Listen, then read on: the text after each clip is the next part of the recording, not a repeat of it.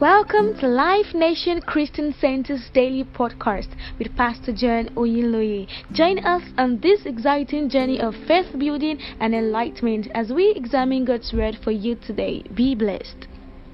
You're welcome to today's episode.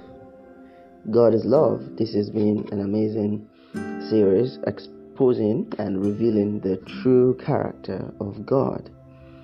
God does not do anything outside love.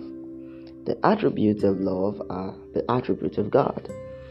It is impossible for God to act outside love.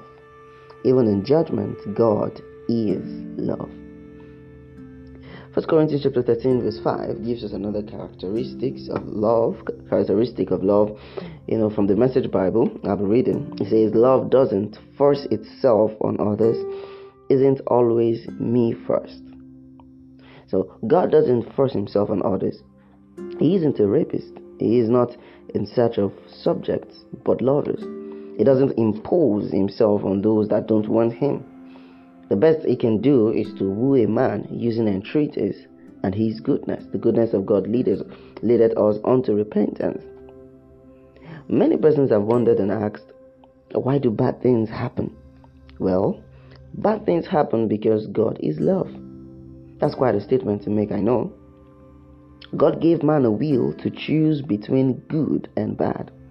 Evil came through sin, but Christ has been made the sacrifice for sin. Nevertheless, evil still reigns over those that have not received the salvation of Christ, or those that are ignorant of his salvation. Love is impossible in a world where humans don't have a will.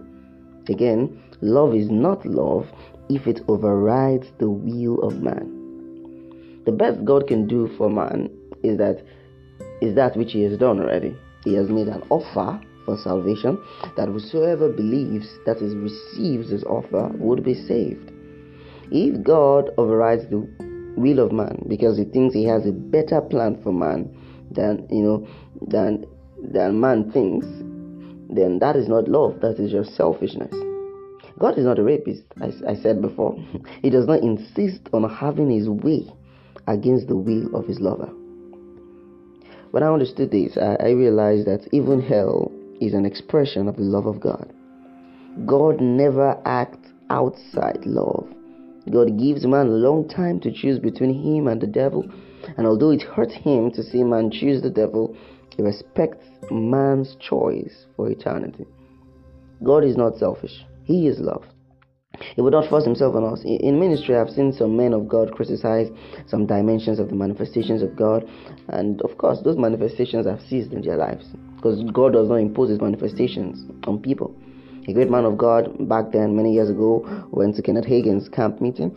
I saw how persons were slayed under the power of God. He went home and asked God for the same kind of manifestation. Otherwise, he would charge God for racism. Well, the next meeting he saw the same manifestations. It was so wild. Well, he couldn't handle it. Then he begged God that to take the manifestations of people being slayed under the anointing away. That he doesn't want to see people fall out under the power, but he wanted to see them healed. And well, God took that manifestation away. Before we charge God for being unfair, let us ask God, let's ask ourselves rather, do we really want the help of God? Or are we talking against certain manifestations of God? Because the manifestations of God that you are talking against, prosperity, you're talking against health, you're talking against, you can't walk in a manifestation that you are criticizing or rejecting. One of the greatest manifestations of the love of God after the death of Jesus is the sending of ministers like myself to invite you into his grace. But if you keep attacking, criticizing God's ministers, then it becomes almost impossible for you to receive the love of God, for you to understand the way God operates. While God is wise, and powerful, he doesn't put it to your face that he is better than you. He woos you through the gospel into a relationship with him. And once you receive him, he takes care of you. And that's why he has sent me this morning to you, to woo you into an intimate relationship with him.